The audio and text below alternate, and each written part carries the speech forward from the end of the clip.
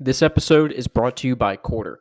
With Quarter, you get frictionless access to conference calls, investor presentations, transcripts, and earnings reports from markets all around the world straight to your pocket for free. Their main mission is to create a completely new bridge between companies and shareholders and really to reinvent investor relations as we know it. You can try out Quarter today by typing in QUARTR in your app store of choice. That's QUARTR, or simply click the link in the show notes. And there's 5 key points to remember about Quarter. 1, Quarter is completely free. 2, they include companies from over 16 markets today and plan to add more over time. 3, they easily allow new companies on their platform by simply requesting the ticker of the company and they'll get back to you instantly. 4, users can now leave reactions while listening to calls to make their voices heard. And 5, again, it's free and I only back products that I believe in and products that I use every single day. Quarter is an everyday part of my process and I wouldn't live without it. That's QUARTR. Try it out today. I'm also excited to announce our newest sponsor, Tegas. Tegas has the world's largest collection of instantly available interviews on all the public and private companies you care about. All you have to do is log in and type in a stock ticker or a keyword. For example, if you're interested in gaming stocks, you can type in RBLX for Roblox, or type in the keyword metaverse and instantly read hundreds of calls on the company and industry. Tegas actually makes primary research fun and effortless too. Instead of weeks and months, you can learn a new industry or company in hours, and all from those that know it best. Now, I only sponsor products that I use every day, and Tegas is no exception. Since joining, I spend nearly all my time reading Tegas calls on existing companies and new ideas into my portfolio, and I know you will too. So if you're interested, head on over to tegas.co/valuehive for a free trial to see for yourself. Again, that's tegas.co/valuehive. Before we dive into today's conversation, I want to talk to you about MIT Investment Management Company, also known as Matimco, the investment office of MIT. Each year, Matimco invests with a handful of new emerging managers who it believes can earn exceptional long-term returns in support of MIT's mission. In order to help the emerging manager community more broadly, they created emergingmanagers.org, a website for emerging manager stock pickers. For those looking to start a stock picking fund or those just looking to learn about how others have done it, I highly recommend this site. You'll find essays and interviews by successful emerging managers, service providers used by MIT's own fund managers, essays Matimco has written for emerging stock pickers, and more. Matimco also occasionally and opportunistically hires new members for their investment team. To view the job description, please visit matimco.org/global-investor. That's mitimco.org/global-investor. The Matimco team spends their time learning about great businesses and investments, working with exceptional investors around the world in order to support generations of MIT innovators. This week, I have Lucas Tomicki of LRT Capital. Lucas is the portfolio manager over at LRT. LRT is a long-short fundamental-based investment fund, and they're based out of the beautiful Austin, Texas, which happens to be the headquarters of MacroOps. Lucas and I are going to dive deep into a lot of different areas. We're going to touch on, obviously, the Russian-Ukraine situation, which Lucas has kind of some interesting thoughts as he's originally from Poland. And then after that, we're going to dive into Lucas's unique technology background before he became an investor, and then we'll use that to springboard into LRT's unique systematic portfolio construction system, as well as just beautiful stock ideas, including Watsco, Tractor Supply, and Hexel. This is going to be a really fun conversation. And I think anybody from a systematic investor to a compounder investor to just someone looking to learn more about businesses is going to learn a lot from. So Lucas, thanks so much for coming on the show. Thanks for having me, Brandon. So let's start again, kind of the giant elephant in the room here is this Russia-Ukraine situation. And I think it's kind of a great time to maybe weave in your background, your time in Poland and kind of your thoughts on the situation as you see it. Yeah, sure. I mean, as you alluded to, I was born in Poland. I was born in Warsaw, Poland in 1987. So right before communism fell. So you might say I was actually born in a communist country. And I grew up in Poland and the UK and Hungary and then many years in the US. I lived in Hong Kong for nearly 7 years as well. And then I came back to the States, and I live in Austin now for close to 5 years now. But, you know, I do come from Eastern Europe, and I'm sort of familiar with the history there. So, you know, I have sort of thoughts about how you want to respond to these kind of threats that are maybe different than the American perspective. Yeah, so let's go into that, right? Because I don't really know. I mean, I'm trying to disseminate all this information as best I can from, you know, whether it's intel from Twitter, but there's so much propaganda that it's kind of hard to just kind of make out what's truly going on. So how are you interpreting this situation, and how might that be different from, say, someone like myself who was born in America, doesn't necessarily have that Eastern European background? Well, I think, you know, the first question that always comes up with anyone from the States is, why is this an American problem? And why do we care? Why do we want to get involved in European wars? And I think, you know, that unfortunately, the last two wars, it's always been proven that America, being a global power, has global interests, and it's very hard, if not impossible, to stay out of, you know, European affairs. And, you know, after World War II, it's been a long-standing policy of the United States to maintain stability and peace in the European continent. And you know, what we have right now is undermining that. And I think Putin quite successfully and correctly senses that, you know, there's not a will to fight for most people, you know, and so kind of the rules of the playground, if you will, apply. You know, you have to stand up to bullies, and if you cower in fear, you know, at every threat, then you might as well just disarm yourself. You know, if the other guy says we're going to use nuclear weapons, and you shit yourself in fear based on that, again, you might as well just give up right now, because that threat is going to come up over and over again. You know, and it's a threat that the U.S. has lived with during the Cold War, and successfully, you know, prosecuted the Cold War and won the Cold War without having a nuclear incident. But it was willing to go, you know, toe to toe with the Soviets in nuclear arsenal and positioning troops and espionage, etc. And I think that has been forgotten, that you have to be willing to stand up and, you know, show force and be not just talk strong, but actually, you know, be strong.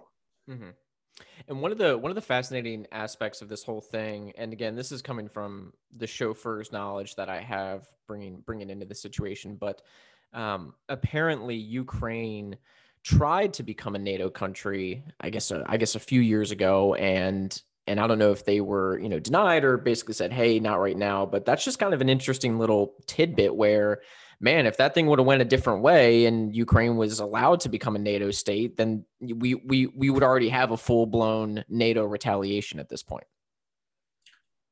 Well, I think what you're suggesting is maybe more complicated than that, because if Ukraine was a member of NATO, then maybe we wouldn't have a war in the first place. Yeah, that's a good point. Right? So it's the threat of war that keeps you out of war. You know, so again, during the Cold War, it was the threat of mutually assured destruction that kept people from actually launching nuclear weapons. Yeah. You know, I'm not familiar with every political turn in Ukraine.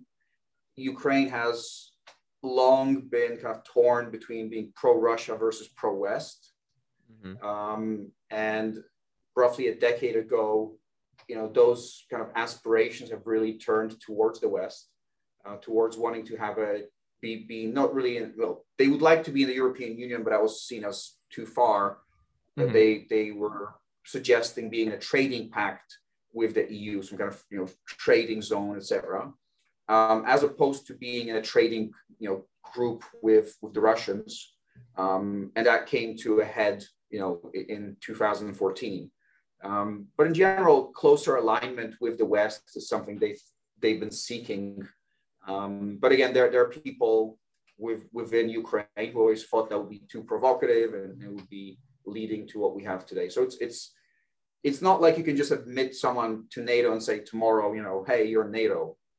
It's a process, you know, and they would like to move in that direction. And the war that we're witnessing now, I think, is largely a result of, Russia and Putin trying to deny them that opportunity. Mm-hmm. Yep. No, it's gonna be wild to see how this unfolds. I think if you kind of game theorize this out, I don't know how rational Putin will be. And there's rumors that he's got, some types of illnesses. He's pushing 70, and maybe he just doesn't care at this point. So it's kind of hard to play that rational game with somebody that's on irrational principles from a baseline. I mean, I think he's been fairly rational so far. I just think there's been, several $1 billion now of aid promised to the Ukrainians. Mm-hmm. And, think about where it's going to come from. I mean, it's physically, it's going to be moved through, the territory of Poland. Yeah. And Poland and the Czech Republic, maybe. And so, you're going to have flights or convoys of supplies. And if those supplies are full of weapons, they're going to kill Russians and destroy Russian, military assets. You would expect they're going to retaliate against those convoys. Mm-hmm. So, it can very quickly spiral to some kind of escalation. There was talk yesterday that the Ukrainians would be allowed to operate out of airfields based in Poland. So again, imagine, they'd be flying bombing missions, bombing Russia and their troops, and then landing in Poland. And what happens if a Russian jet chases them over Polish territory? Yeah. You don't need much to see where this goes. Yep. And then Putin says, well, I can't allow this. I have to secure that territory too. Yeah. And he moves in and he says, well, if you retaliate, I'm going to strike back with nuclear weapons. What is the answer? I mean, so that's unfortunately where we are. Yeah. It's just this nasty chain reaction that you could see unfolding wherever, it's tit for tat and thoughts, prayers go out to the Ukrainian people. And it's amazing the way they're holding up so far. But yeah. So you were born in Poland, and before you were actually an investor, you founded a company and you co-founded and sold a technology company, which is, again, not the normal path for a lot of professional hedge fund managers, where you go to, some Wharton school, get your investment banking, 2 years at Goldman, and then, kind of trail off into the sunset, starting your own long short fund. What was your background before that? So what was the company you founded, and kind of why did you found the company in the first place? Yeah, I have actually no background in technology per se. I went to school and I studied finance, but I'm a taught, software person.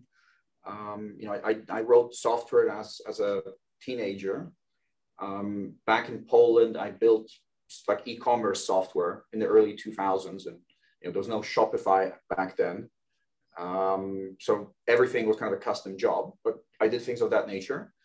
And I came to the US during high school, and one thing led to another, and I met a guy I ended up co-founding a company with. And he just came to me and said, well, I know these lobbyists, they're trying to track legislation. There's one way they're doing it, but it kind of sucks, and maybe we can do something better for them. And I looked at it and I said, yeah, well, maybe we can do something better. And that kind of one thing led to another. Got it. And was this kind of the normal course for what, maybe you or your friends were doing at the time, right? Or was it something where you're like, hey, I'm going to go off and kind of, write this code, found this company, and your friends are like, well, hey, like you majored in finance, like, why don't you just do something in finance? I mean, I'm in high school when this is happening. So this is, we're not even like talking about finance. No, so I had a perfect ACT score, and I had a pretty good SAT as well. So I had some full scholarship offers to go to college, but I was focused on the company, and we started in Missouri because that's where I was living, and we scaled that to 50 state coverage in several years. And then we built in both legislative and campaign finance tracking at the state level.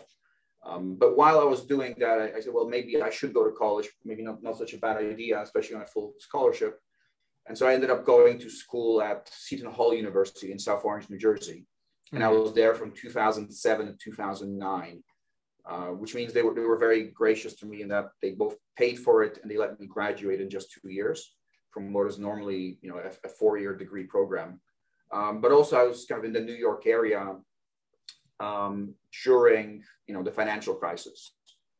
And so I think that was a very educational experience in itself, seeing how people's assumptions about the world and how it works, really were not very deeply tested and were not really very thought out.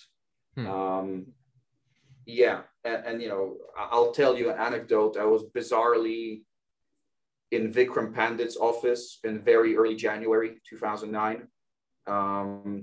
And, I said to him, do you need any more money from TARP? And he's like, no, we have all the capital we need. This is a great business. It's a great franchise, The stock was at, $4. And I think 3 days later, they took another 20 billion in TARP. The stock fell 50%. So this is my lesson for listening to top management, right? Yeah. Well, it's like Peloton saying, hey, we're not going to need to raise capital. And then it's like, what, 2 weeks later, they're like, hey, just kidding. We're going to raise capital. Yeah. So I certainly don't have any insight into talking to management. Some people claim they do. I certainly don't.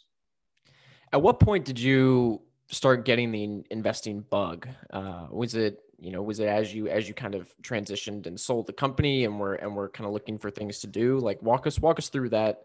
Yeah, no, that was much earlier. I mean, probably in early high school, I read, there used to be a newspaper, maybe still is, called Investors Business Daily. And the guy who started it had a book called Can Slim, which was like an acronym for things that he was looking for.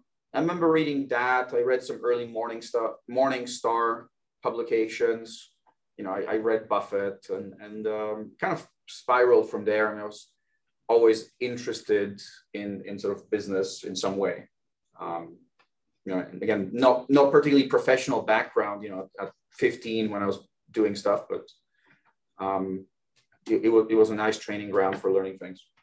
So walk us through then that early evolution as an investor, right? So, we know, and we're going to dive into your process today as it stands at LRT. But how did you kind of evolve that process and really germinate that investing knowledge to get to where you are today? Sure. I mean, look, I think just kind of stepping back for a second, as I was mentioning, I was in college, graduated from college, moved back to St. Louis, sold the company after we had that 50-state coverage. And then I had a bit of money and a bit of freedom. And for me, one of the big things I learned from running a business, which I think is useful as an investor, is understanding, that business on the inside looks very different than the way it's presented on a podcast, right? Mm-hmm. And you go on a podcast and you listen to, the guy from Peloton, whose name escapes me now. He makes it sound like it was like a clearly charted course in which they gracefully, and majestically proceeded from founding the company to multi-billion-dollar success. Right. And anyone who's been in a startup and in a company knows there's like a million pivots. It's like whitewater rafting. Things are constantly changing. What you thought your business is today may be completely different tomorrow. I think one of the only honest stories I find is the Airbnb guys who tell you how they sold Captain Crunch cereal boxes to found the company. I mean, there's a lot of that going on. So that's, I think, lesson number one. Number two, I would say things take a lot longer in real business than in the stock market. In the stock market, we sort of try to discount everything till the present. And in reality, things take longer. Both success takes a lot longer.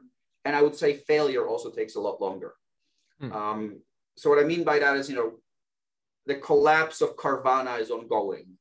And it's been in the works for a long time. And it's still a multi-billion-dollar company. And the collapse of Peloton has been ongoing as well. I mean, it's taken a long, long time, even though they were never really profitable. and everyone told you they're not profitable and there's no way for them to achieve profitability. And it's just like, it can sustain itself on fumes, if you will, for a very long time. And I can certainly give you some other businesses which, have a similar trajectory. WeWork, right? Sam Zell talked about WeWork being a failed, terrible business model, makes no sense. Mm-hmm. I looked at WeWork, never made any sense to me.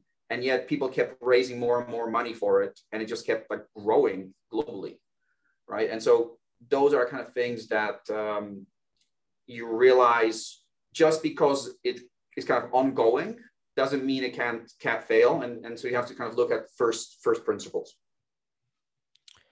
That's interesting because one question I have, you have this unique background as, founding this technology startup company. And one of the important distinctions that an investor kind of has to suss out is like, let's take a earlier stage startup business, like on the income statement and on the cash flow, like it might look like they're burning a lot of cash, they're losing tons of money. But if you can, kind of dive into like what you said, the first principles, and maybe get into the unit economics of this early stage business and say, hey, look, like I know they're losing tons of money right now, but this is actually a durable business and their business model makes sense. So like, have you used your founding experience with that technology company as a way to help you suss out like a WeWork versus say another business that might have like strong unit economics and profitable over the long term? Yeah, I mean, we're not at LRT, we're not really big investors in sort of early stage companies. So it's not something that we're that interested in. And unfortunately, what you mentioned, the economics and understanding SaaS business models and understanding that the income statement is a way that SaaS businesses invest through the income statement, that sales and marketing can be thought of as an investment. All of those are things that the market knows very well and people know very well. And unfortunately, in my view, it's almost gone too far. People are very now interested and susceptible into kind of listening to the story about how XYZ company is going to scale and do something. And, all you have to do is look at ServiceNow, which was not kind of profitable on a GAAP basis for many years. And look what a success that's been. And so everything is like, XYZ, right? So unfortunately, I think that thinking is useful if you want to think about it that way. And I think it's a good mental exercise, but as a way of looking for investments, there's so many minefields out there, that I would be very careful about any kind of story stock. So you started a company and kind of had this experience, but at LRT now today, you don't really invest in those earlier stage companies. Is that correct? Is that because I've become like the grumpy old man? Right. I was just about to say that. Is it almost like a, capital preservation, risk aversion type thing versus a slugging percentage type deal?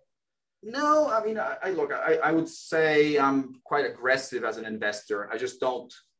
I don't pursue, again, I'm not interested in stories. Like, I'm just not a person that you're not going to move me with beautiful words.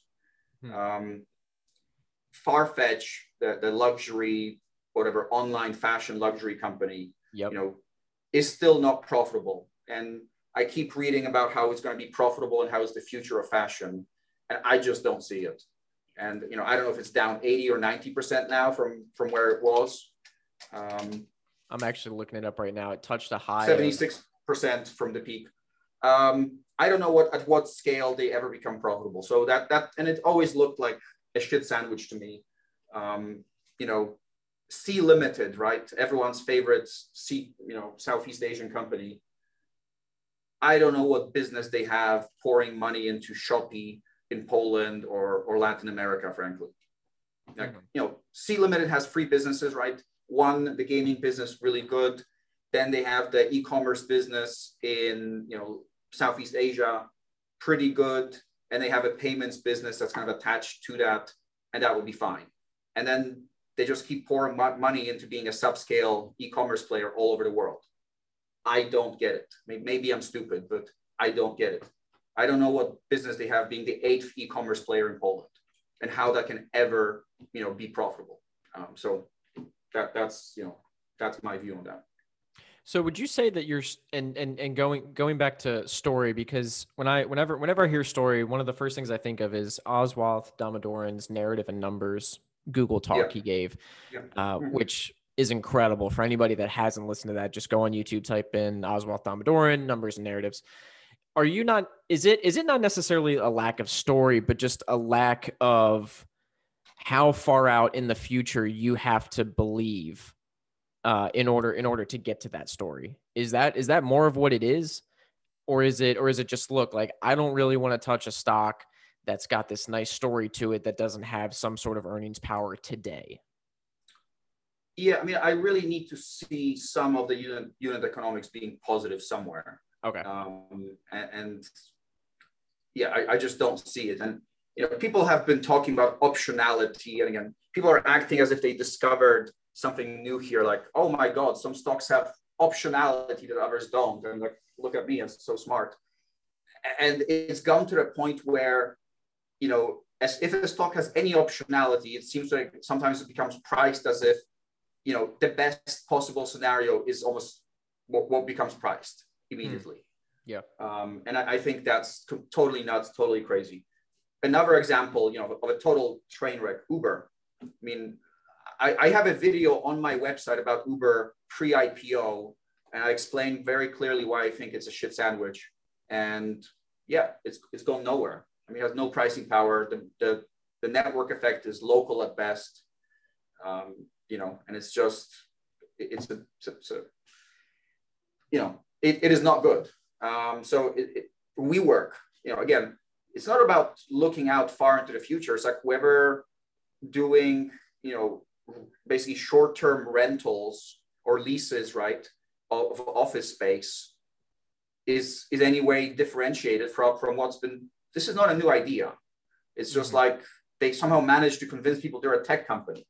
I don't know if you read about how they're using AI and machine learning to optimize the office space. And then you ask them, actually, what is it that you've learned from all this AI research? And well, we learned that people drink more coffee in the morning.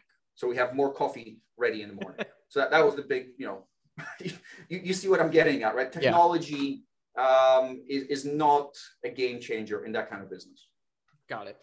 And what were some of the things that when you look back on your early evolution as an investor, you wish you maybe would have focused on more or put more emphasis on? And then if we inverse that question, what are some things you wish you would have done less of as you started developing this knowledge base and this investment theses you have today?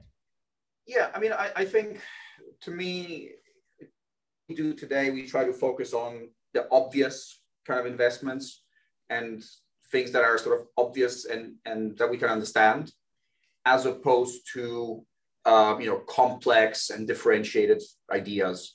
I think the idea that you look at primary, or you look at 10Ks and read transcripts and you read something on Seeking Alpha, and then you put things together and you somehow have unique insight. I think that's quite laughable.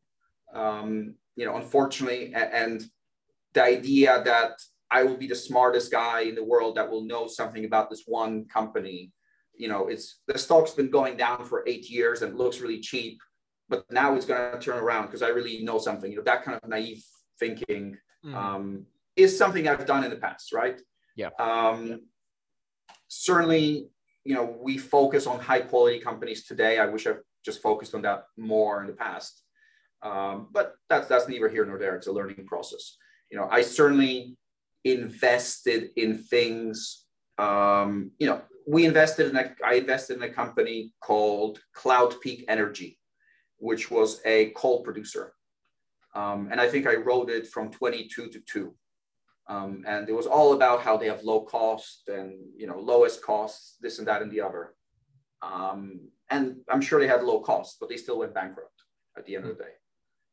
Or some contractor that was building subway systems in Mexico City or things of that nature. So those are the kinds of things that were very alluring to me. at one point, 10 years ago, that I've clearly evolved away from. And I'm going to ask a question, and I mean this in the nicest way possible. Here it comes. Do you think that you were drawn to these highly complex, I can figure it out, and meanwhile other people can't? Do you think you were drawn to those because you have this, I would say, higher than average intelligence level, right? So you're like this very smart person. You graduated college in 2 years. You had, a perfect ACT score. Do you think that that's why you were drawn to this, is because like, oh, look, I can just use my brain power and just figure this thing out while others haven't? I would say it's probably just because I was young and naive, more than anything. I think I had less self-awareness back then than I have now. Right. And I think if you read Buffett and you read some of the early intelligent investor stuff, it's all about like stocks trading below cash or things of that nature. And Buffett is, scouring records and he's finding hidden value. I don't think that that kind of style of investing exists in most kind of liquid markets today. Yeah. Yep. Agreed. So let's use that as a springboard then, that style of investing, to get into LRT and how let's talk about the founding story of LRT Capital. Like, when did you start it? And then let's go soup to nuts on your research process and how you identify and structure your research process. Sure. So, I started my investment business, if you will, in Hong Kong when I moved there in 2012, and I started the fund there simply because I had some money, and I was also on a payroll of a political consulting firm at the time. So I actually didn't have to worry about health insurance or income or anything. That's amazing. And I was living in Hong Kong. My ex-wife at the time had a great job there. We just had a kid that was born. So this was a way for me to work from home, build a track record, do something that I thought would be interesting, and not worry about things too much. So that's kind of what I did. And so I think there's an interesting question, at 25, what could I have possibly known as an investor? And should I have maybe gone and worked actually for some other fund or other business? In hindsight, I think about that. Because without that, I had to learn probably a lot of basic lessons on my own, as opposed to learning on the job from somewhere else. But that, again, neither here nor there. And then, so you set it up in Hong Kong, which is, again, like fascinating and unique. It's this high school tech founder that sets up a hedge fund in Hong Kong to invest in businesses. And how was your research process when you started, and what does it look like today? Sure. The research process, I don't know that it's that unique or that differentiated. What we look for is different, but in terms of the process, we read all the kind of standard, sources, the 10Ks, Qs, transcripts, any other material we can get our hands on. And then, you try to understand the industry, you try to understand the kind of competitive dynamics. To me, what we're literally looking for, right, is a company with 3 characteristics. We're looking for a business that has a competitive advantage that we understand, that we think is durable.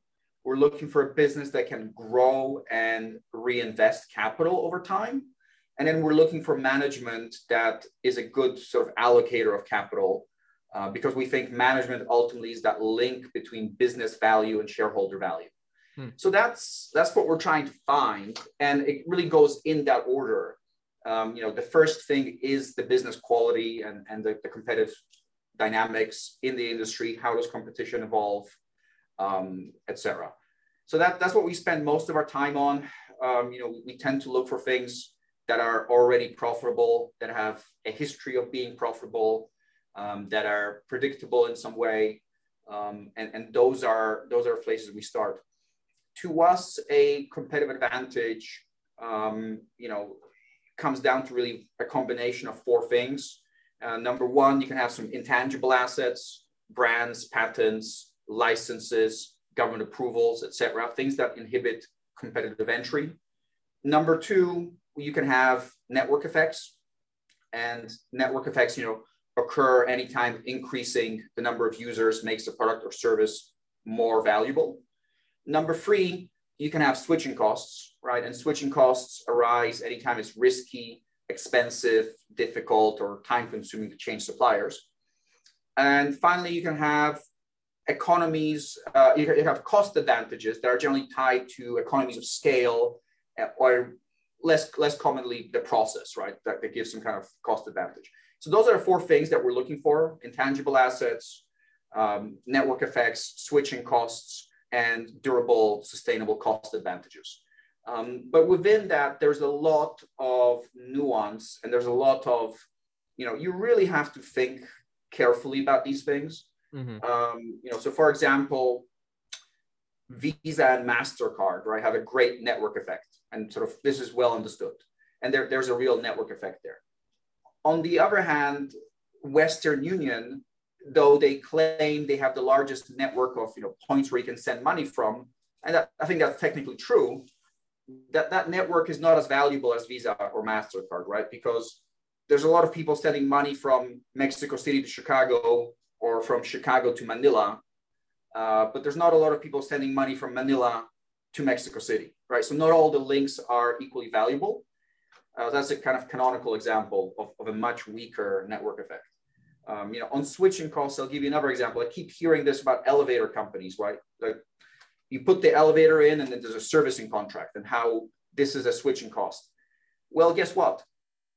There's no lock-in, there's no tie-in. If you buy an Otis elevator, you don't have to have Otis service it. So there's no pricing power. This is just about labor and the number of bodies. And the four major OEMs that manufacture elevators only have about 20% of the market share globally for actually servicing elevators.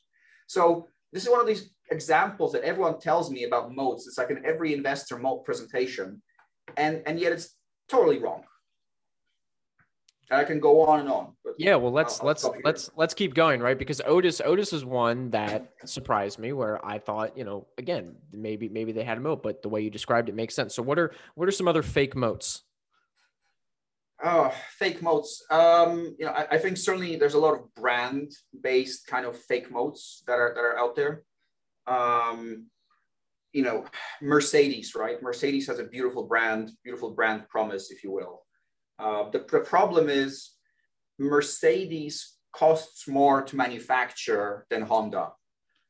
So even though it has a higher price and people are willing to pay more for it, the reality is that there's higher cost to it. So it's not structurally more profitable than Honda, if you will. Got it. Cost advantages and economies of scale really matter and are a very good source of competitive advantage if the market you're competing in is kind of well defined and not growing very quickly. So if you're a supermarket on a small tropical island, your cost structure is going to be much lower than a mom and pop vendor. And there's no real space for another supermarket to be built. The island itself is not going to grow. There's only so many tourists coming. That's a real competitive advantage.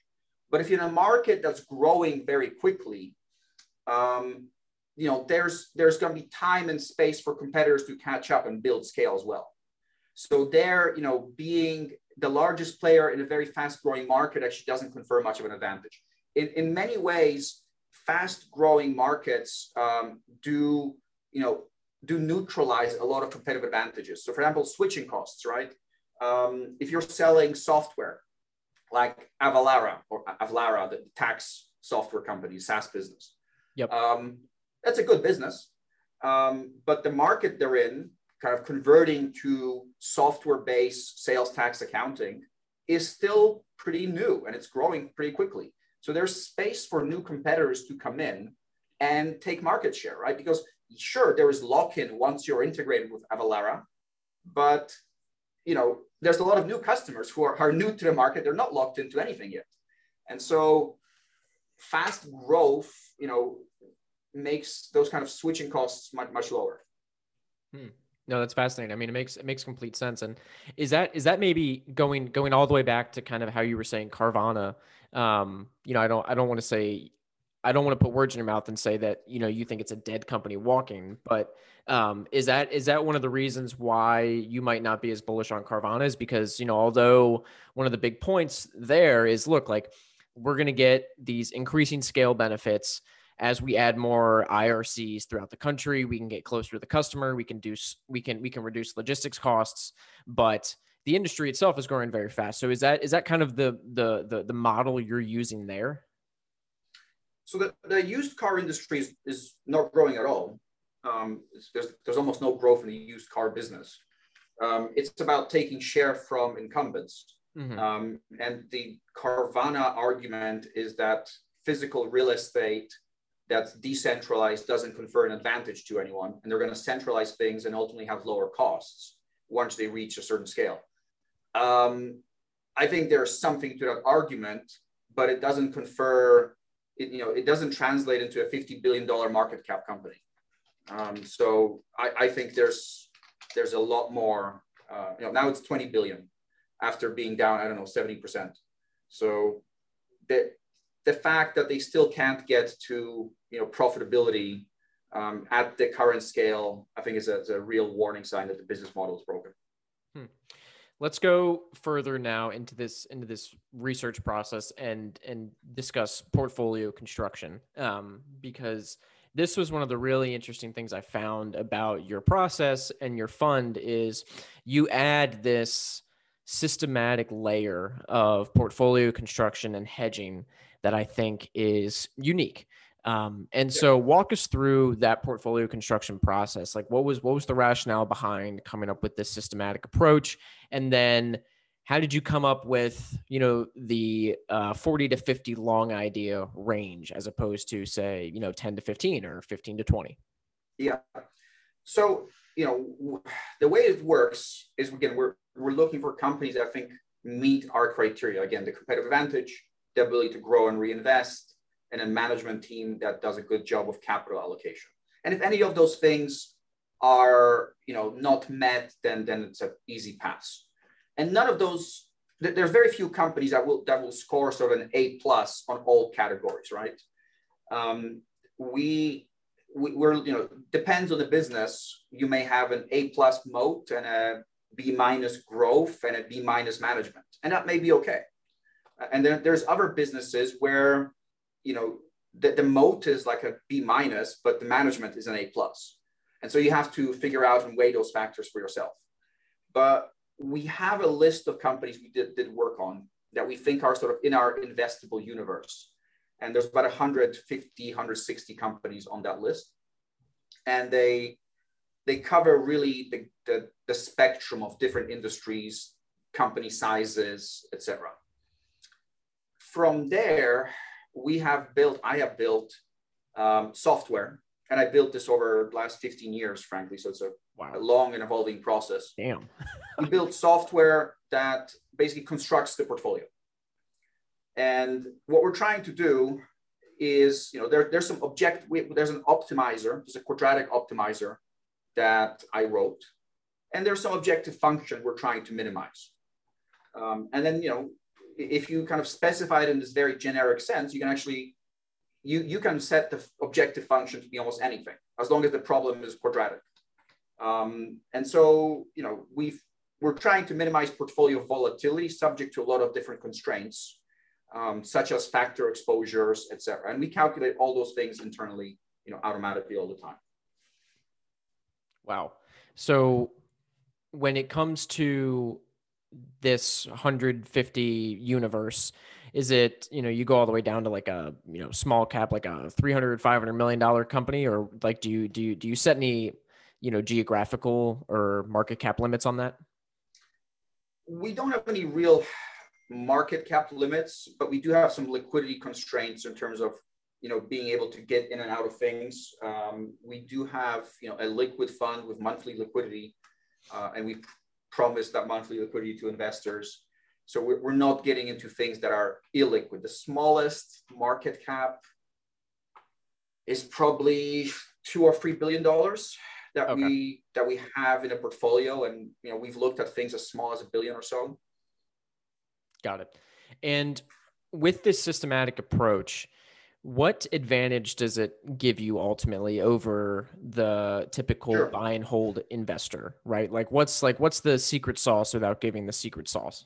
Yeah. So look, first off, I would say one of the secret sauces is there's a stack of literature, 5 feet high, on something called the low volatility phenomenon. And that basically says that low volatility stocks have high risk adjusted returns. And so if you look at the volatility of an AutoZone, or most, say, AutoZone, O'Reilly, most consumer staples, all of those have, betas of, say, 0.7, 0.8, which is below, the average of the market. And historically, they've actually delivered returns greater than the market. And again, if you study stocks, and we have a database, there's a very strong relationship basically showing that high beta means low alpha. Mm-hmm. And so that's number one. So we're making some sort of nice adjustments for that in our optimization process. We're sort of overweighting lower than average volatility stocks. Got it. And if you look at our top names, which are in all of our investor letters, you look at what we own, these are kind of stable, predictable businesses. So you would expect the stocks to have a similar kind of stable, predictable trading pattern. That's number one, taking advantage of that. Number two, we're trying to have the portfolio as diversified as possible. And people set industry or sector constraints or limits, but the reality is those kind of position limits or industry concentration limits actually don't reflect how stocks trade often. So Visa is, Visa, I think, used to be, or maybe still is, classified as a financial company, right? Visa and its economics have nothing to do with the economics of JP Morgan. And so that the stocks actually trade completely differently. So those are kind of examples. We actually look at how the stocks trade versus each other, as opposed to some naive concentration limits. So we actually have a very diversified portfolio as much as possible within that kind of investable universe. The last thing I would say is the system determines what percentage of our portfolio should be in each stock, and we simply mechanically trade to get to those positions. And so the advantage of that is you're eliminating all the human biases, right? So you're eliminating people who want to double, you're eliminating the feeling of wanting to double down on things that, maybe going against you. I'm going to pound the table. I'm going to make this 20% of my portfolio. And, you hear about them when it all turns out great and the stock triples and they're heroes. You don't hear about the people who blow up their funds doing this. Yeah. So reducing that kind of blow up risk. The other thing is it does also give us confidence to go into things that look pretty ugly and at the right size, or what we think in probabilistic terms is the right size. So we just made a very small investment yesterday in a software company called EPAM that has the majority of its workforce in Poland, Ukraine, and Russia. I was looking at EPAM yesterday too. Yeah, so I think I tweeted about that. And the position is sub 1%, and we put it on yesterday. And the reason we put it on, and the reason it came into the portfolio yesterday, is because what happened to the company, right, is so different from the rest of the market, right? So its correlation to the rest of the market is very low right now. And so that's kind of what drives part of what's happening in the optimizer. Got it. So there's a lot of little nuances out there, but in general, what we're trying to do is just deliver as diversified, smooth returns as possible. And we also have hedges. That's the other thing, right? We have 6 different hedges in the book. And so those hedges are also paired up with the longs in a kind of complex way. Again, all of that happens in a quantitative process. And that's how we end up with a portfolio of a beta, with a beta of roughly 0.6. Because the things that were long, they tend to be lower than average volatility. And the things that were short, they're mid and small cap indexes, which tend to have, volatility that's slightly above average. Mm-hmm.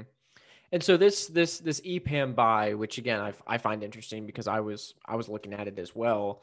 Is it one of those where this was a buy, again, sub 1%, where enough about the business where you might not have done like extensive deep work on it, but you say, look, I kind of know that it has the ingredients of what I want, and it's at a price that clearly is diverging from where every other stock is going. So let me just put this position on, and then over time I'll accumulate more knowledge and maybe turn this into a bigger position. Is that kind of how you thought about it? No. So we've done deep work on EPAM. We know the company quite well. Okay. There's three companies that I would say are very similar: EPAM, Globant, and Dava, and they're all kind of IT project outsourcing. There used to be another company called Luxoft, which was purchased by DXC, and they did a very similar job. So basically, they're doing IT projects for Western companies out of low-cost locations. So Globant, for example, is primarily headquartered in Buenos Aires.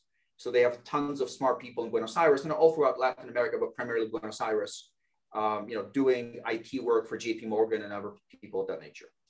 Now, those stocks trade at valuations that are, quite crazy. And so they're not really part of the portfolio.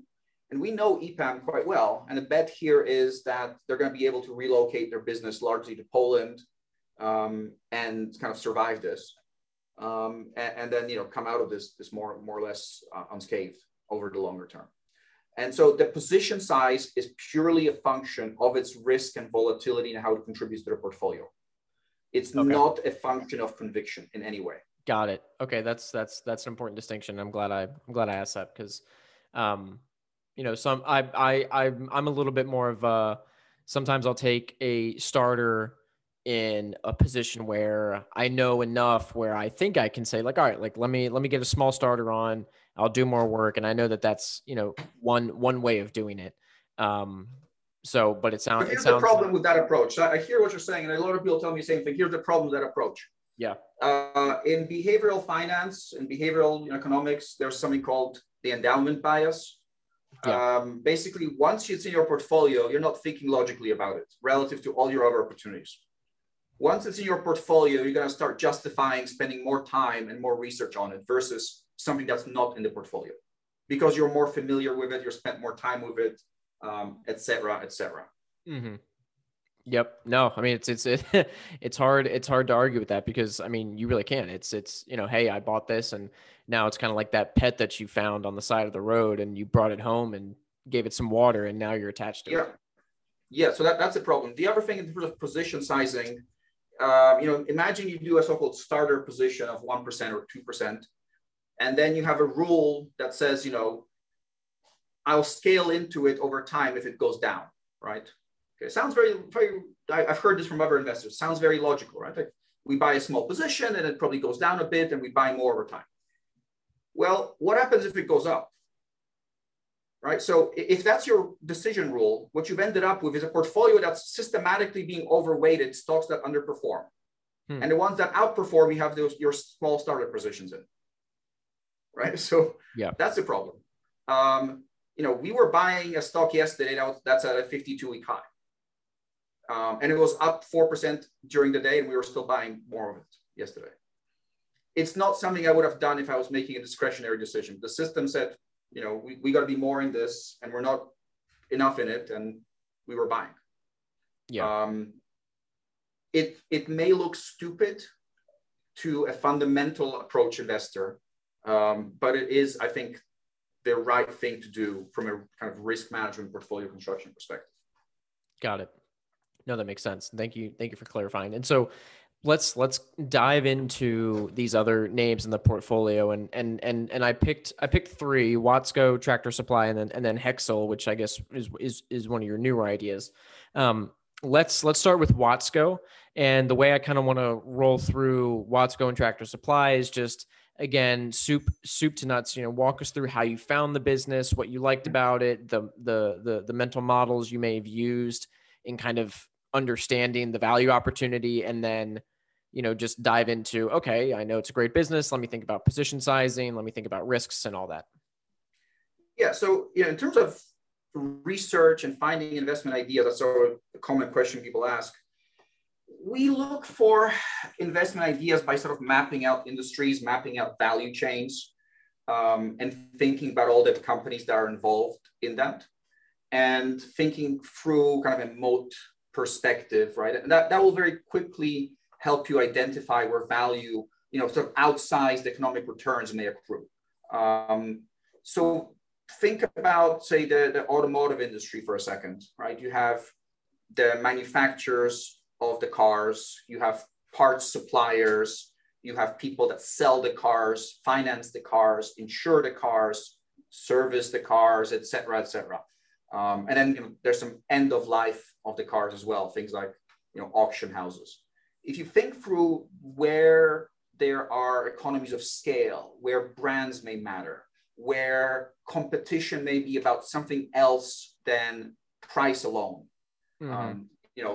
those are kind of good places to start your thinking about where better businesses may be. So that's how I would think about it. So in terms of Watsco, it's an air conditioning supplier. So it's basically supplies your air conditioner. Roughly 15 to 20% of the business is new home construction, and the rest is replacing existing installed air conditioners. Got it. We came across Watsco thinking through sort of the housing value chain, right? And so there are companies that actually do home construction. There are suppliers to those companies, right? Companies like Top Build, Builders Source, Masco, which makes various widgets that go into the house. There's companies that make ranges and things that go into your kitchen. There's Sherwin-Williams, which sells paint. There are roofing and tiling, and there's Trex, which sells the plastic decks and all that. So there's a lot of businesses that go into that. Home Depot and Lowe's, almost you can think of as a tax on real estate, right? Mm-hmm. Once you own a home, you'll find it's almost impossible to do anything around your house without a trip to Home Depot. Yeah. Those are kinds of businesses that you think about. Pool Corp, servicing and building out pools, pool supplies. Watsco, the air conditioning space. Sherwin-Williams, repainting. Again, these are things that people have figured out. I'm not saying this is like brand new, things you never heard about, but that's kind of how we go about it. And then you think about, whose business is more stable, whose business has generated returns over time. How did they do during the housing crash from 2006 to like 2010? Because there are businesses that went bankrupt, and there are businesses that merely were less profitable. And so there's difference there. So we have a whole, we have a whole plethora of companies that are connected to housing in some way, that we've looked at, that we like, and we've identified. Watsco specifically, we've owned for quite a while. It is a business that really is all about, number one, having pricing power, because their customers are the AC equipment, technicians, effectively, right? Mm-hmm. So think about your AC breaking, and always breaks on a Sunday afternoon. It's 100 degrees outside. It's really hot in your house. You call your technician. He comes over. He says, "Yeah, it's broken, man. And do you want it fixed?" And you say, "Yeah." And like, "What is it going to cost?" And he might give you a low, medium, and high price option. Mm. And you generally don't spend a lot of time arguing or researching. You probably are not going to buy it online and wait 3 weeks for a delivery from halfway across the country either. And most people, and including myself, don't really know how much an air conditioner should cost. Like, is it $1,000, $5,000, $10,000? I don't know. It's almost I mean, like health compared to that, insurance, like medical practices. It's like you go in and you have no idea what an MRI should cost for your right arm. correct. And we don't replace air conditioners that often. So what should it cost? We don't really know. And the technician knows, and the technician gets the supplies from a company like Watsco, from one of their local warehouses. And so it is a business that is very predictable, because I said about 80% of demand is tied to just replacing existing units. Mm-hmm. It's kind of like car insurance. In Austin, we have 2 million cars, 2 million air conditioners. You can forecast very accurately, almost years in advance, how many of them are going to break, Mm-hmm. because they break at a certain, interval. Not everyone breaks the same, but again, big population, it all tends towards a very predictable mean. The competition is, again, limited geographically. There's a king of Chicago, king of Miami, king of Austin, if you will, in the AC distribution business. So that's number one. Number two, there's pricing power, because again, the supplier, the contractor kind of selects the supplier, and you just pay for it. And there's other businesses that you'll find as well, where some expert suggests a product and you basically foot the bill, right? And so, audiologists, people that do hearing aids, that's a very common example of that. There's several others, but that's kind of one way to think about it. So that by itself gives you good margins, good pricing power. On the other side, there's 7 or 8 major air conditioning equipment suppliers. And I think all of them except Lennox, work with third-party distributors. So, the supplier base is also quite fragmented. So the suppliers don't have a lot of pricing power either. And so you have a business that's predictable, that is stable, that is not very macro sensitive, that has pricing power, where competition is really a series of local oligopolies, where economies of scale matter. Watsco is a very large company relative to competitors. They're able to invest in technology, in IT, in different apps, in financing products that the technician can offer you. So they have a product where the technician on his iPad can pre-approve you for a loan to finance this purchase, right? That's supplied by Watsco. Those are things that Watsco can do, being a multi-billion-dollar publicly traded company that smaller companies can't do. So they have an advantage over the competition in the space. There's a clear moat. They've clearly generated attractive returns on invested capital. And then they can grow, and they grow almost exclusively through acquisition, right? So there's still a lot of places where there's a local family controlling a distributor like this. And over time, people are retiring and they're looking to sell those companies, and Watsco is a logical acquirer. So that's the growth component. And finally, the management team, it is family controlled effectively.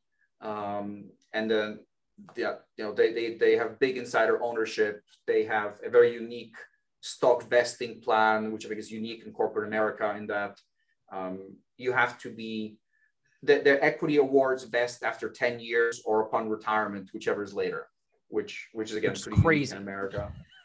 Yeah, which you can say it's good or bad. It may, it clearly attracts people who want to spend their whole career at the company. Yeah. But maybe it doesn't rotate people fast enough out of the company if they're not good enough. So that's maybe the other question. But it's a unique business. I think air conditioning, unfortunately, is going to be necessary for almost all homes built because of climate change. And I just don't see it going away. It's not a business that's going to double overnight, but I don't see it collapsing overnight either. And it trades at a small premium sort of to the S&P 500 on an earnings basis. I think earnings are a little bit understated because of some intangibles being amortized into income, but that's good, neither here nor there. Got it. And so when you look at a name like that, and you can pretty much say, look, in 10 years, people are still going to need air conditioners, and they're, Watsco is probably going to be the leading beneficiary of that demand. How do you then think about returns from an IRR perspective? And maybe do you guys have any sort of hurdle rate for 5 to 10 year forward returns? We think about businesses that we'd like to invest in that we think can increase in intrinsic value by kind of 15% per year. And in general, for us, intrinsic value is some kind of, earnings, cash flow earnings, owner earnings that, might be defined however. That's kind of what we're looking for. If you can grow your wealth at about 15% a year without, with very low risk of downside, you will become fabulously wealthy over time. So that's kind of what we're doing. And at the portfolio level, our portfolio uses leverage. So that's why our portfolio has, compounded at a much higher rate, roughly double that target. But the underlying companies, we're looking for that kind of 15% bogey, if you will. Got it. Nope. That is good to know. Let's move on to Tractor Supply now, which is a super popular stock, at least in kind of the compounder investment, compounder bro area of FinTwit. Not to denigrate. I'm a compounder bro. I'm a proud member of the compounder bro. I just like poking fun at that that little group, just a little bit. But the businesses are incredible. So let's walk through Tractor Supply kind of the same way you did Watsco. Like what's so great about this business, and why is their moat so durable? Look, so we found Tractor Supply as a kind of derivative idea from Home Depot, frankly. Home Depot 15 years ago was already a very successful company that I would say almost everyone knew about. And yet, if you just invested in Home Depot, you crushed the S&P 500 without doing much else. And so we look for those kind of, call it no-brainer ideas. Tractor Supply was just one of those. It's much smaller store format. It is still a little bit, say, underperforming relative to a Home Depot. But they focus on similar things with, I would say, slightly more consumable elements. So a lot of what they sell is pet-related, pet feed, animal feed products. So there's a little bit more repeat business there. Smaller towns, smaller stores. At the end of the day, it's about economies of scale in purchasing, in national advertising. They have a loyalty program which induces some switching costs. And there's still space for them to grow. It's still somewhat of a fragmented space, and they've been consolidating it through acquisition, and then some organic growth as well. So again, it's not, this is not a moat like Watsco. This is not a moat like Microsoft. I would call this a B- moat, if you will. Operational efficiency matters quite a bit. This is not a business you can get your idiot uncle to run, but it's a well-run business nonetheless. And they generate returns on invested capital in the 20s, and they're growing top line in the low teens, high single digits, low teens. Investing it logically. They still have a long runway for growth. Management is okay. The management right now, I think the current executive is from either Home Depot or Lowe's, so they know the playbook quite well. Yeah. And it's a simple business that I can understand. And I think most importantly, it doesn't trade at a premium valuation to the S&P. That's the beauty of this, right? You're buying a business which I think is way above average, which is growing at roughly double the average American business, and you're buying it trailing PE 23, forward 20. And where's the S&P? 24? So you're paying less or close to it for a business that's quite above average in my view. Got it. No, and I would say Tractor Supply is almost like the prototypical LRT kind of investment. Things that are above average for reasons XYZ that you can get for nearly average valuations, where future growth is kind of free. So growth matters in the context of a competitive advantage, right? If you have a strong competitive advantage, and that simply means you're earning returns on capital, that are 15 to 20% or higher, and you can grow, that future growth is incredibly valuable, especially in an interest rate environment that's zero, effectively, or close to zero. And so to me, that's worth a premium. And if you're telling me I can buy it at the average valuation in the market, I feel like I'm getting the future super normal profits for free. And there's quite a few examples of businesses like that. Got it. It almost reminds me of, a business, and I'm sure you guys have looked at it, but like an AutoZone or something. Yep. Kind of meets your quintessential investment. Yep, absolutely. And it still trades at a valuation that's under the market. It makes no sense to me, but okay. I mean AutoZone's even, yeah. I mean, AutoZone's cheaper than AutoZone's like 18 times trailing 12 months earnings. Wow. And for many years, it traded at 10 times. Yeah, that's crazy. Huh. Yeah, look, there's risks. There are people will tell you Amazon's going to kill them, electric cars are going to kill them, this, that, and the other. And those are real risks. I'm not trying to be dismissive, but I think if you look at it, there are sort of mitigants out there. And if the valuation is low, like again, used to be 10 times earnings, you can have a very good return for shareholders. We own Asbury Auto Group, which is a car dealership. Yep. And it trades at 6 times trailing earnings. And you might say they're over earning right now because of used car prices, this, that, and the other. But this is a business which has compounded EPS at over 20% for 10 plus years, and it's trading at 6 times earnings. And so long growth runway for more reinvestment, for consolidation. A lot has to go wrong, I think, to lose a lot of money at 6 times earnings for a business like this. Right. No, I'd agree. Let's dive into your latest idea now, Hexel. I mean, latest in the sense of, I think it was the latest like deep dive you've yeah.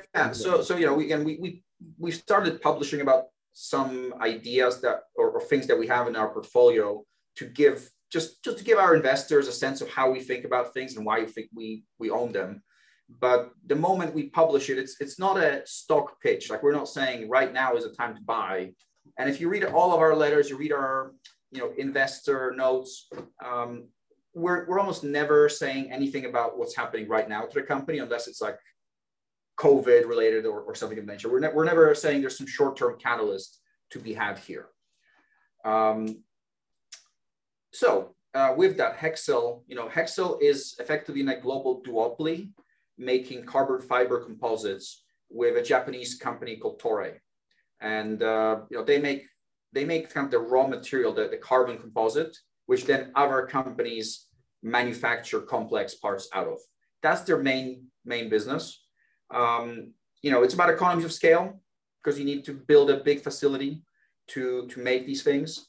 It's about switching costs and relationships with suppliers, because if you're supplying things to like Spirit Aerosystems, which then makes big components for Boeing,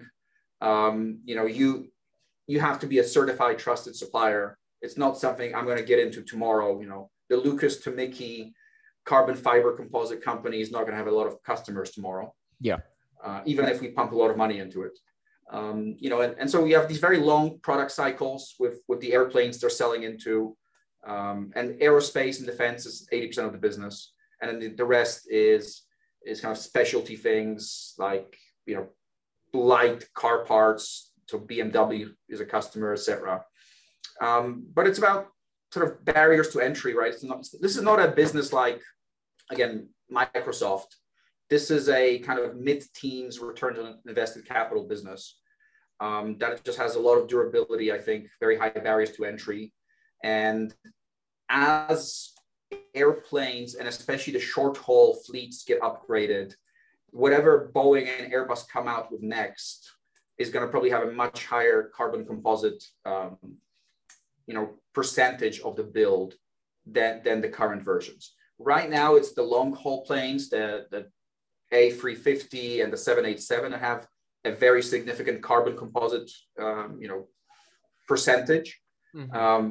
And there it's all about weight saving, and there's many reasons why carbon composite is a good material.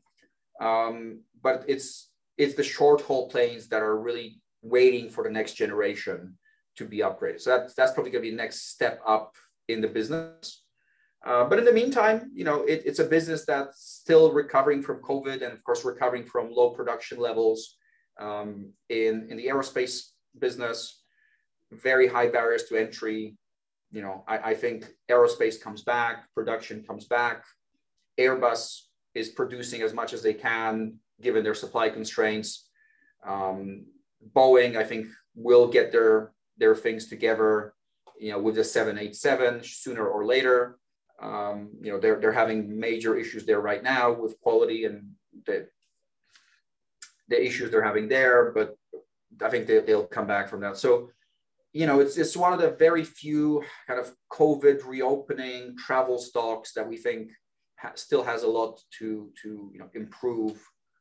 And I think it can improve earnings a little bit faster than people are giving it credit for, because it is largely a fixed cost business. So once you kind of get to full capacity, the profitability will be much higher than it is. And again, if you look at estimates from analysts, I think they're just very low in terms of the speed of the recovery. Got it. Are there any ideas? I know you mentioned EPAM as one you guys started buying. Are there any other companies, or you don't have to get specific with names, but just companies or business models that you're diving into today that you're really excited about over the next 5 years? We bought a small position in Massimo, the pulse oximeter business, and we did that yesterday as well. So Massimo makes pulse oximeters and associated software, and they sell to hospitals. It's a business that's all about intangible assets, patents, and the kind of network of software they've built around that. It was a very highly valued stock for a long time. And first it was down because high valued stocks were down this year. And then they did a little bit of a boo-boo with buying this, high-end audio business, which people just everyone's hair just set on fire when they heard this, and the stock fell 40% in a day or something. But that's neither here nor there. And, it'll either be neutral for the company, or it will, it will be a home run for the company. That's kind of how I see it. They had very few other alternatives for using capital effectively, given their valuation. They currently, create value by buying back stock. There was limited reinvestment need internally anyway. So we'll see how this turns out. We like medical devices. This is a 1.5% type position today. So we'll see where that goes. I will tell you, there's other medical device companies that we're looking at. One that reported earnings yesterday, and I'll leave you at that because we haven't bought it yet. So, but maybe you can figure it out, or your listeners can figure out what we're talking about. Yeah, there's some companies that'll DM you after the show that I think you'd enjoy. Because I just had Peter Mantis on from Logos, and he kind of dives into that bio, life sciences and medical shovels. So I know all that. I know that space. Repligen, Charles River, West. So great podcast. And those are kinds of things we like. Absolutely. Icon, which runs drug trials. IKEVA, which is drug and patient data. So all of those are on our radar. We own Repligen, and it's a top 10 position. We like it, and we've been trimming it here and there. Part of our systematic process, right, is that we have a computerized system that says, well, it should be, say, 3.5% of the portfolio, right? And so we bought it at 190 last year. It went to over 300. That means every month, as we rebalance the portfolio, we were selling a little bit of it, right? Because if something goes from 190 to 300, you're going to be in, and you keep a kind of a constant portfolio exposure, you're going to be selling as it goes up. Yeah. And then it collapsed. I mean, so now I think it was below 200 a couple of weeks ago, and I don't know where it is today, but it's bounced around a bit. So earnings have doubled over the last year. The stock is flat, but we have contributed profitably to the fund through it because we were, again, systematically selling as it went up. Got it. And wrapping up here, I know it's, we're almost at an hour and a half now, and I appreciate the time you're taking. If we look ahead over the next, 5 to 10 years, where are some aspects of your investment process, whether it's how you analyze businesses, how you, think about different opportunities, maybe it's trying to add some models to your process to get more comfortable with different types of investments. Where are you trying to improve most as an investor if we look out over the next 5 years? Sure. I mean, look, I think there is a case to be made that for the next 5 to 10 years, commodities are going to do much better than they had in the previous 10, right? There's been a lot of underinvestment in commodities. And commodities are not a place where we would normally invest, right? So it's something that's very difficult for us. There are very few real competitive advantages there. So that's something we're trying to figure out if there's something we can do there that would be, value creative. Mm-hmm. And so there are some businesses which have commodity exposure that I think the market perceives as being very commoditized. And some of them, there are some little places where we think there may be a competitive advantage emerging.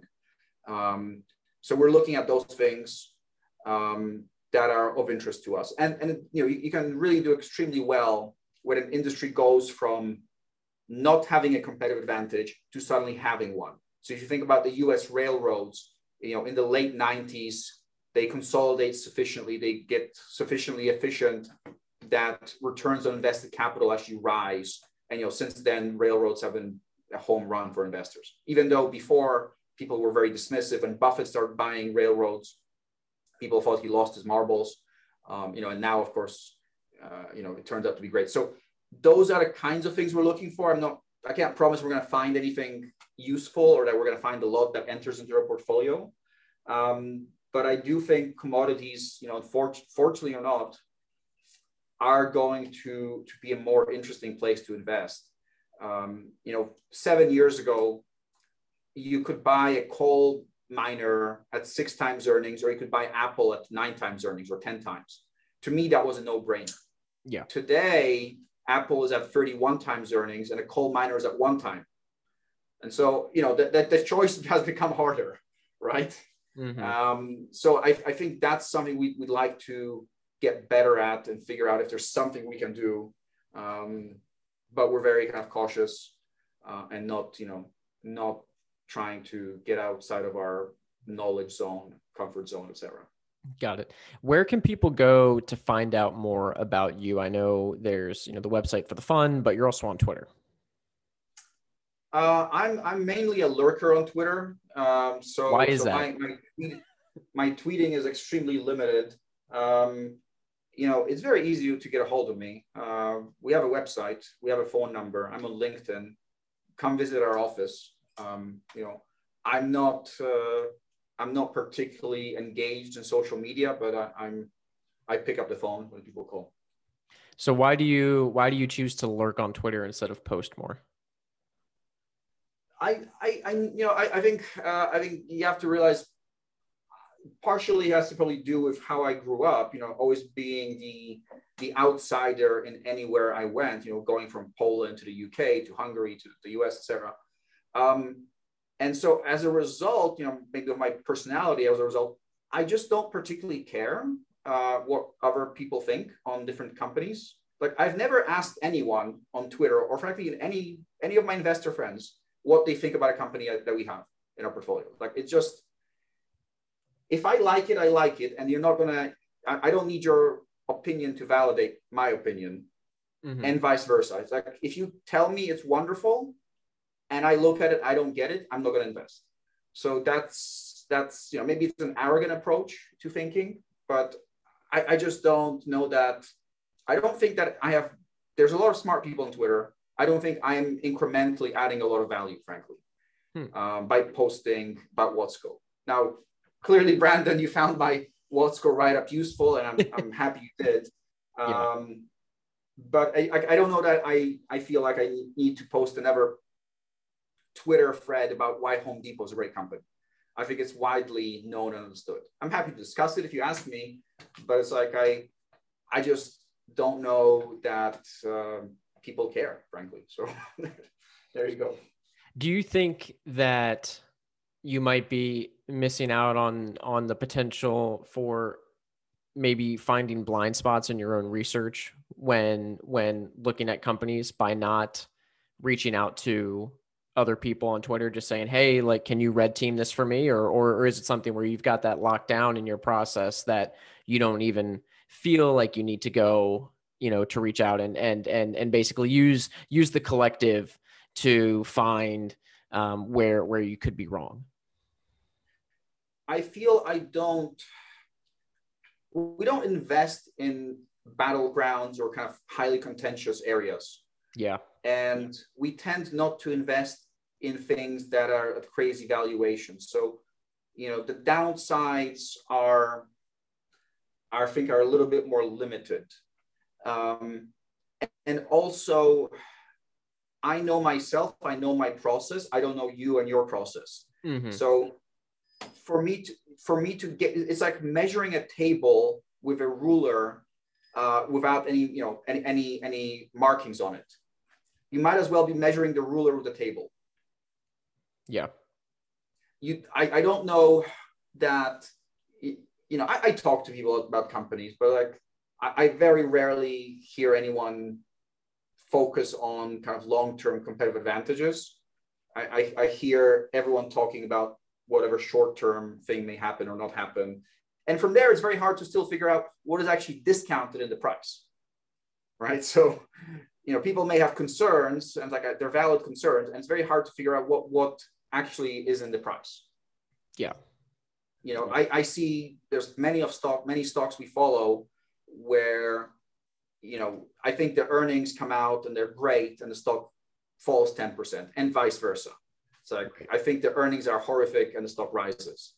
And, it's very hard to figure out. And I don't know anyone else who has really figured it out in a meaningful way. Or, the stock collapses at first and then the CEO says something on a conference call, it goes up. Or Microsoft just did that a couple of weeks ago.